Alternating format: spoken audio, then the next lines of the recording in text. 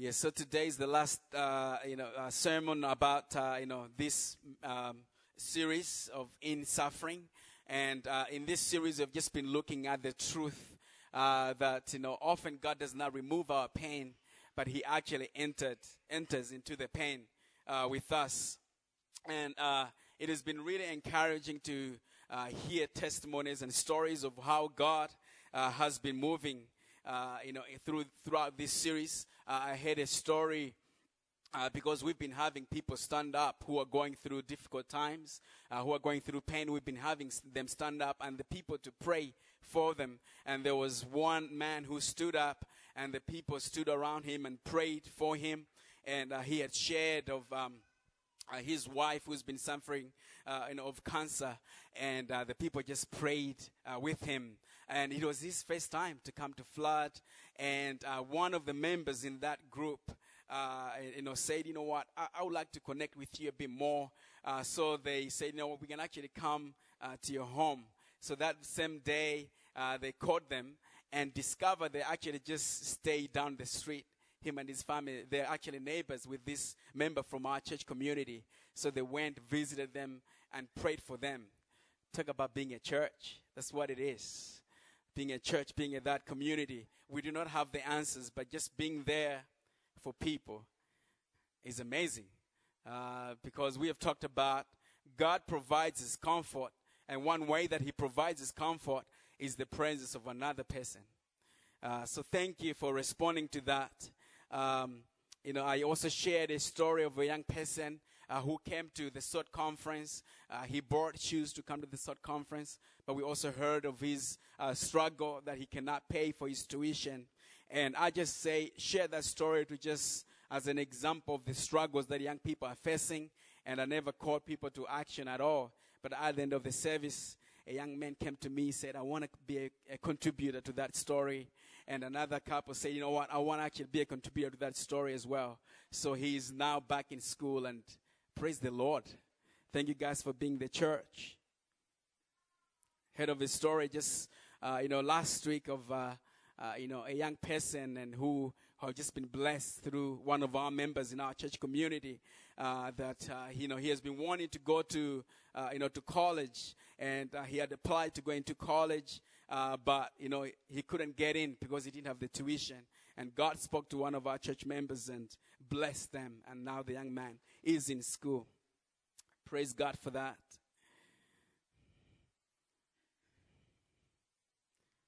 One pastor came in, I think the second week into the series, and his wife was pregnant, and he had just lost his job, and he was just down. And when he heard one of the sermons, he said, actually God spoke to me, and that I could trust Him. And then we prayed together, and I think a few days after that, he came back to our church office and said, guess what? God has given me 2 jobs this week, and I'm taking them all. I'm like, that's amazing. Praise the Lord. And also God blessed them with a baby girl as well. Beautiful stuff. So sometimes God takes away the very thing that brings us pain. But sometimes He doesn't. And He affirms of His presence with us. He affirms of His presence with us. And when you're going through suffering, you can either run away from God or you can run to God. Because suffering can take you away. Pain can sometimes take you away from God if you choose. You can question God. Does God really love me if He does these things? He does not love me at all, and therefore you run away. Or you can say, I want to run to Him because I have no any other hope apart from Him. He is my hope. Sometimes, we can see suffering only from the bad side. I grew up in a charismatic movement, as some of you have heard me share the stories. And we used to sing a song, a Nigerian song. Me, I no go suffer. Me no go beg for bread. And what that means is I'm not going to suffer. I'm not going to beg for bread. So the entire time, 10 minutes, me, I no go, just singing like that. Associating suffering that when there is suffering, God is not a part of it at all. He's not in that at all. And we're saying, me, I not go suffer. Me, not go for bread. And the next day we're knocking on somebody else's door. But you know what? God is like a father whose child has a tumor. And the father is also a surgeon. And he had to operate on his own child. And to operate, it means he has to cut his own child to remove the very thing that brings pain to his child. This is a different type of wound, the wound that brings healing. There will be some sort of suffering in your healing, but it is for good. It is for good. It is for great purpose. In the passage that we have read, we are seeing the story of Paul.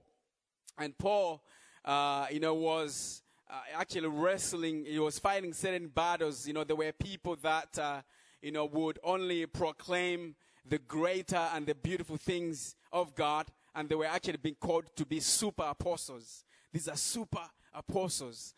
So Paul in this passage says, you know what? I can actually boast of the great things that God has done through me and that I have seen God. And he says, you know what? Actually, it happened 14 years ago. And actually in this passage, he talks kind of like in the third person. He says, I know a man who 14 years ago was in the presence of God. He went to a third heaven. I don't even know what that means.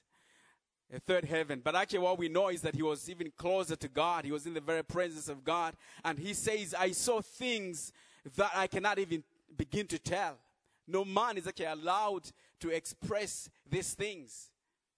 I have been there. I don't even know if I was, in body or out of it. Actually, I don't even know. But I was in this, moment where I was in the very presence of God and I saw greater and mighty things. So he says, I can be boasting about these things. I can be telling you about these things. But he says, you know what? There's something else that God allowed to happen to me. God allowed that I can have, this thorn in the flesh. He said it was given to me a thorn in the flesh, a messenger of Satan to torment me. And 3 times I prayed to God, please God, remove it. He says, I pleaded with the Lord. I pleaded with God to remove this thorn in the flesh. But God says to me, no, I'm not going to remove it. But I want you to know that my grace is sufficient for you. For my power is made perfect in weakness. My power is made perfect in weakness. What that means is that my power works best when there is weakness. My power works best when there is weakness. Now we do not know about what this thorn in the flesh is. There's a lot of speculations of what it is. Some suggest it to be malaria. I know it was not malaria. I've suffered malaria. It's bad, but you get over it after taking in love for a couple of days. So it's not probably malaria, but it was something that was constant. A thorn in the flesh suggests was something that was, an affliction that he experienced physically. And, it was there. And when he says, I pleaded with the Lord 3 times, it's not just like in the morning, God, please remove this. And then in the afternoon, God, please remove this. And then later on, God, it's not like that. He was really praying. Maybe he even fasted. Maybe he had days of just praying and praying and praying again for God to remove it. Because it was constant. It was always present. This pain was always there. And he prayed 3 times for God to remove it. But God said, no, for my grace is sufficient for you. My grace is enough for you. My grace is enough for you. God provides his grace when we're in the very moment of pain. When we're in the very moment of suffering, he provides his grace. He provides his grace. And this is, when you're reading about this, you kind of like, you're comforted in a way that you can actually relate with Paul. Because all of us have weaknesses. All of us are limited. All of us either are going, have gone, or we will go through some sort of pain, through some sort of suffering. That is your thorn in the flesh. What is your thorn in the flesh? For some of you, it could be a mistake that you made. A mistake that you made that you wish never happened. You wish it would go away, but it's now part of your story. It's there for you. And you're constantly beating yourself up. I wish I never did that. I wish I never treated that person that way. I wish it never ever happened to me. And it's constantly there. Maybe it's a disease that you've been praying for God to take away, but it's there. And you actually cry for God and beg Him for Him to take it away from you, but it's still there. Maybe it could be your finances. You have tried all you could, but nothing is really going forward. Maybe you're just constantly losing opportunities. You apply for a job, you think it's coming, and then it's gone. You apply for a school opportunity and to get a scholarship, if you're confident it's going to come, but it's gone.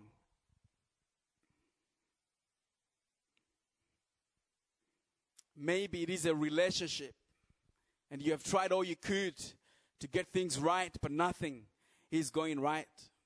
Nothing is getting better. Maybe it is your marriage. You're fighting for it, and you're wanting to give up on it. Maybe it is a member of your family that you've been praying for a long time for God to save, or maybe for God to heal, or maybe for God to rescue in some other way, but nothing is happening. Maybe there is an addiction that you cannot shake off. An addiction that you cannot shake off, and you're doing all you could, but nothing is happening, because what we are often looking for is that God will remove this pain. We want to run away from the pain. But actually, Jesus wants us to face our pain with Him. And this means, you acknowledge that the pain is there, but to also know that you're not alone in the pain. You're not alone in the pain, because His grace is sufficient.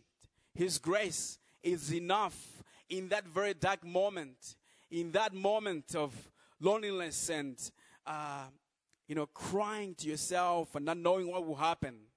When you feel like there is no way out for you, in that moment, God says, I see you and I am with you in that very moment, because He provides His grace in that moment of pain and great difficulty. As we are finishing this sermon today, this series today, and I just wanted to just encourage you this morning, to just encourage you that we'll be encouraged in the Lord. But all of us have faced difficult moments when we have prayed and nothing has happened. My friend Andy, as he shared, that he has fasted and prayed, but still feeling like nothing is really happening.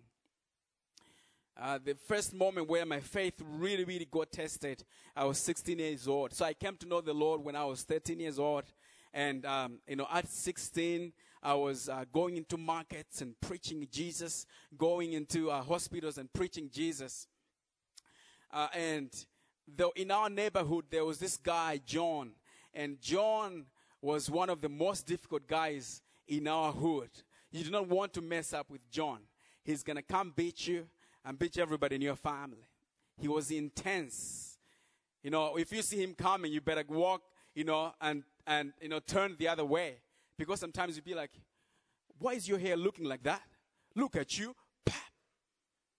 He'd be like, come on, John.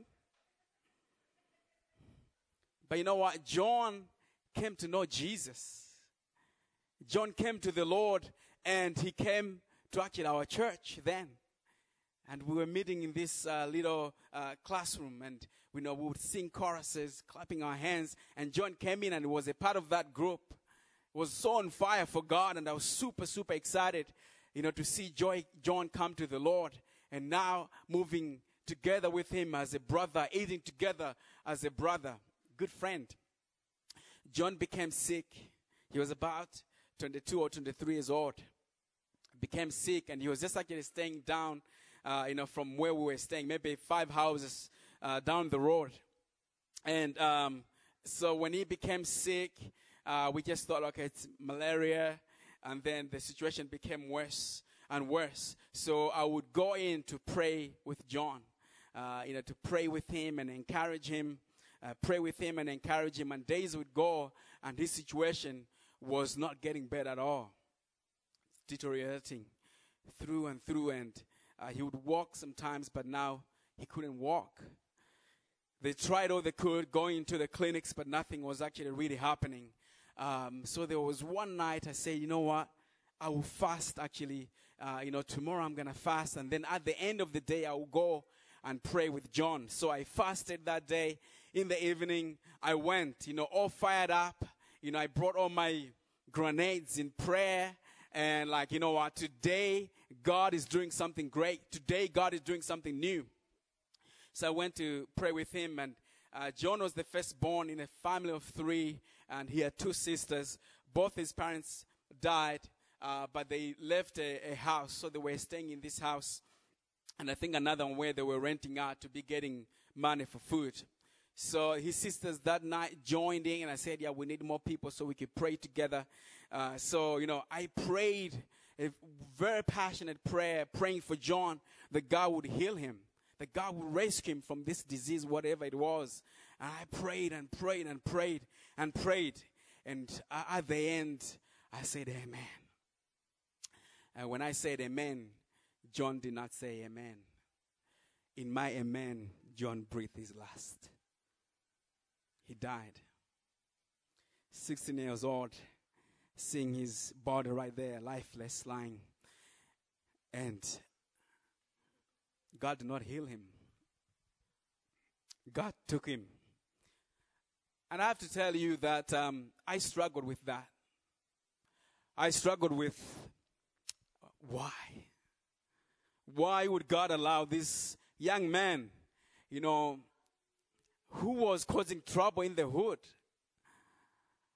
Why would God not allow him to leave so that people would say, look at John, who was causing trouble, but now he's preaching the gospel?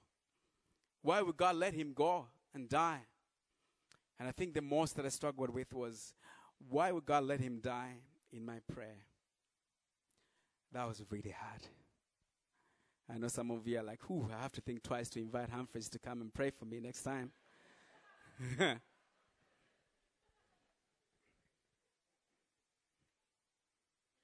But I struggled with that. But you know what? His grace in that very moment was sufficient for myself and for John.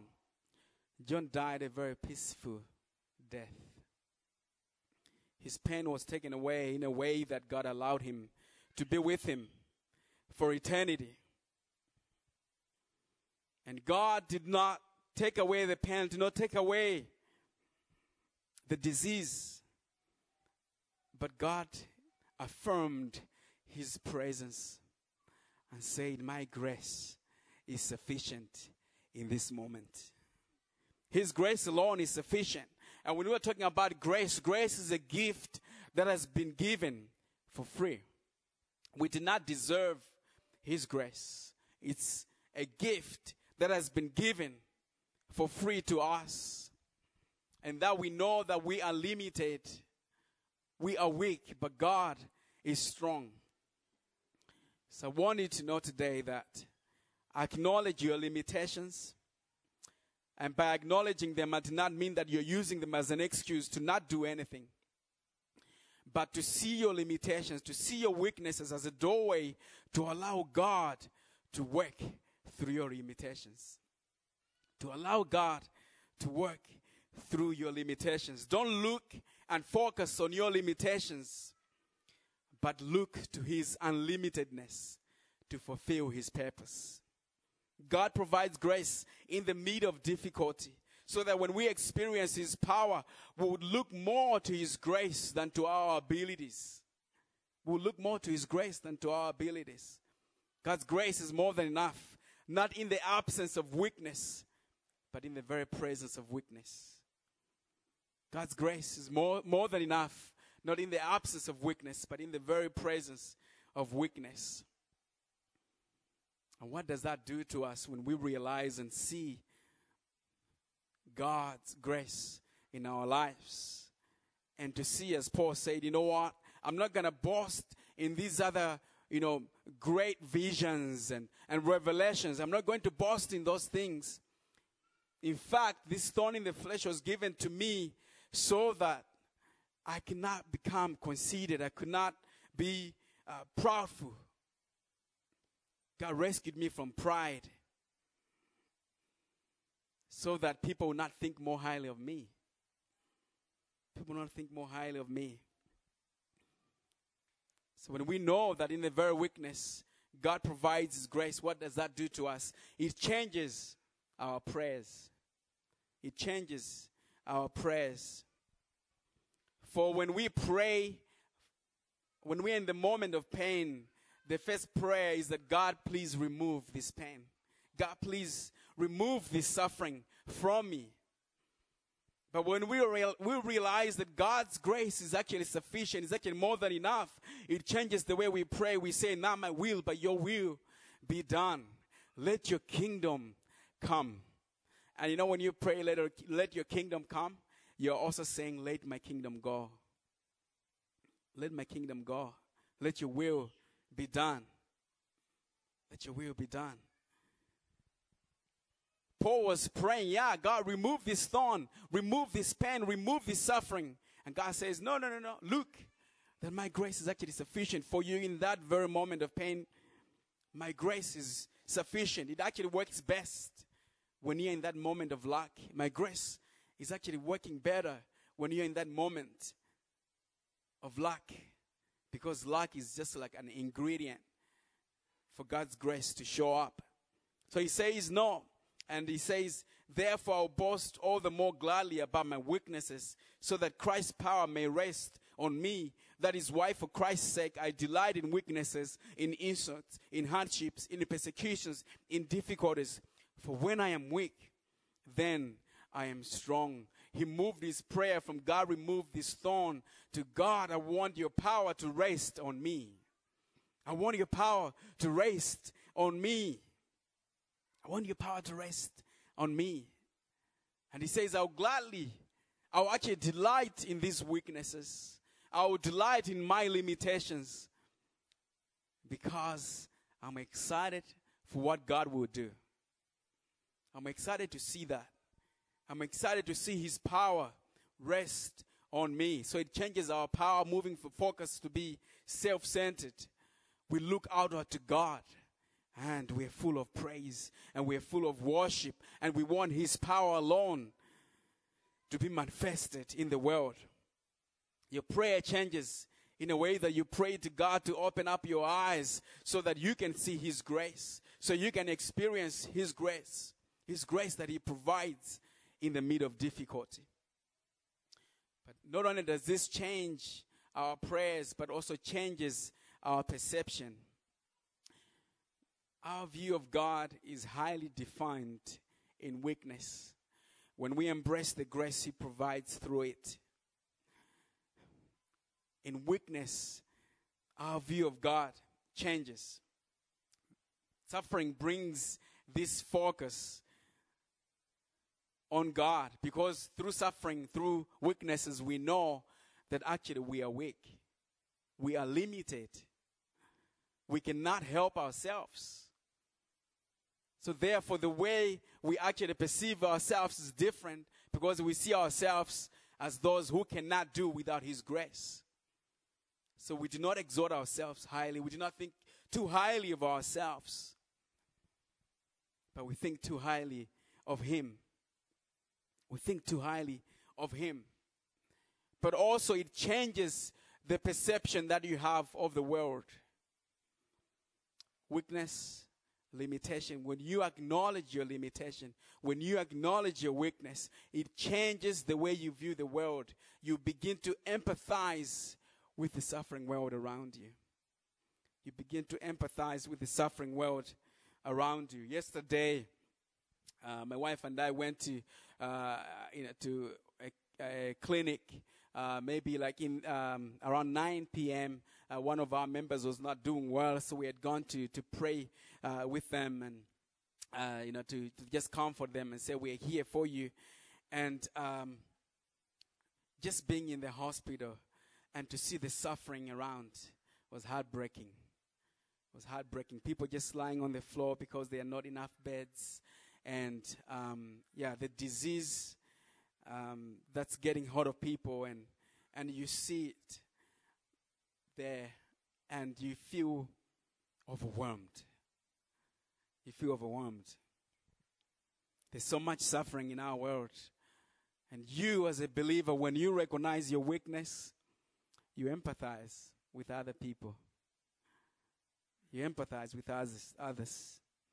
I was getting a key made this week, and I went to a shop, and so I knew the lady that was running the shop of Asian descent, and I said, "Oh, the other shop you guys are not opening. What's happening?" She said, "Actually, we closed it off because my husband is very, very sick at the moment." So I said, "Oh, sorry to hear about that," and I just kind of like asked a little bit more of what's really happening. And at the end of that chat, she said, "Thank you. Thank you for asking. I want to tell you that I want prayer. I want prayer." And they said, "We'll be praying for you." As believers, people should, feel free to come and chat with us and talk with us. And we should feel free to go and talk to people because we understand we can relate with them. That even ourselves, we are weak and we are limited. But God provides His grace in the very moment of weakness. In the very moment of weakness. Your limitation can actually be a platform that God meets other people. Through your weakness, through your pain, through your suffering. Because every single person can actually relate to pain. Every single person can relate to suffering. Because if we go out in the world and imagine talking about, "Oh, yesterday I saw God. I was in the third heaven and, I saw things that I cannot even say. And I saw these visions." And people are going to look at you and be like, "Hey, he or she is a superhuman being. She's like in the presence of God and meeting God." And Paul says, I'm not going to boast about those things, but I'll boast in my weaknesses because people relate with us when we talk to them, when we come and serve them from a place of weakness, from a place of limitation. And I know we are too afraid to cry. We are too afraid to show things that we think will bring shame on us. We are quick to hide, quick to conceal. But when we expose our weaknesses, Jesus exposes us to His strength. And I know because the world exploits on weakness, doesn't it? It feeds on weakness. But God does not use your weakness against you. He doesn't. He does not throw you down. Look at you, weak person. No. Because in the very moment of weakness, His grace is more uplifting when you are in your lowest moments. His grace is more uplifting when you're in your lowest moments. So admit your weaknesses. Be vulnerable. Because when you're limited, in your limited moments, those moments are a platform for you to experience God's grace. For you to experience His limitless grace.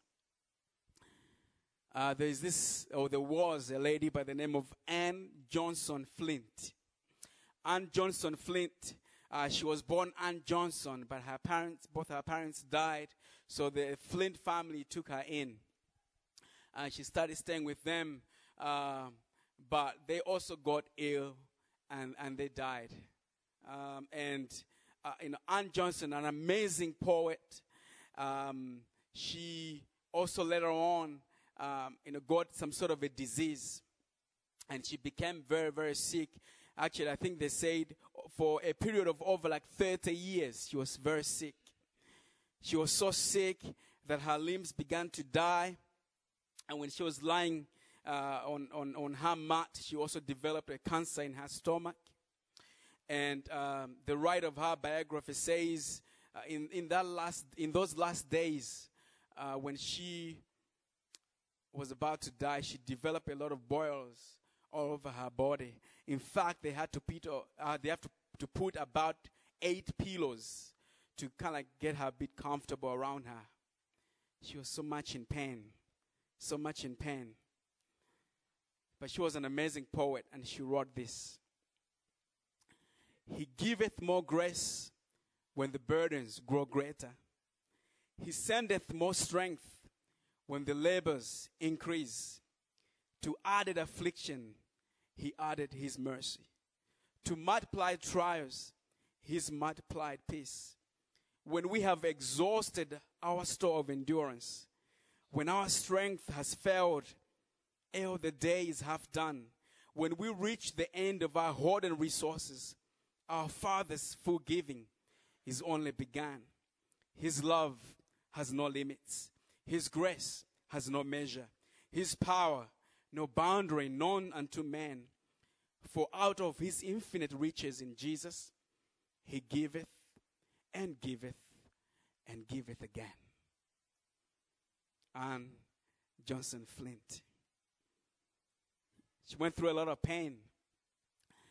And she wrote this out of this very passage. God's grace is sufficient for you, for my power is made perfect in weakness. And she wrote this incredible poem.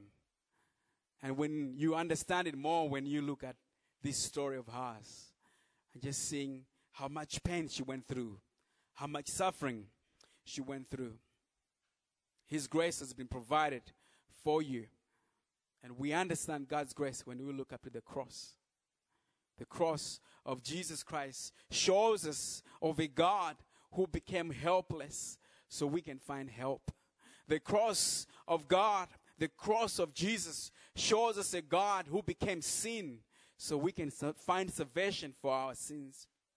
The cross shows us of a God who was weak so he could become our strength. The cross of Jesus Christ. There is no any other hope in the world other than the hope that we find in Jesus Christ. And we know that when he died, he rose again. And through his resurrection, we are reminded that we're going to live for eternity in his glory with no pain, no suffering. He's been lifted up high, and he has conquered death and has conquered the grave. He is your hope. He's your hope.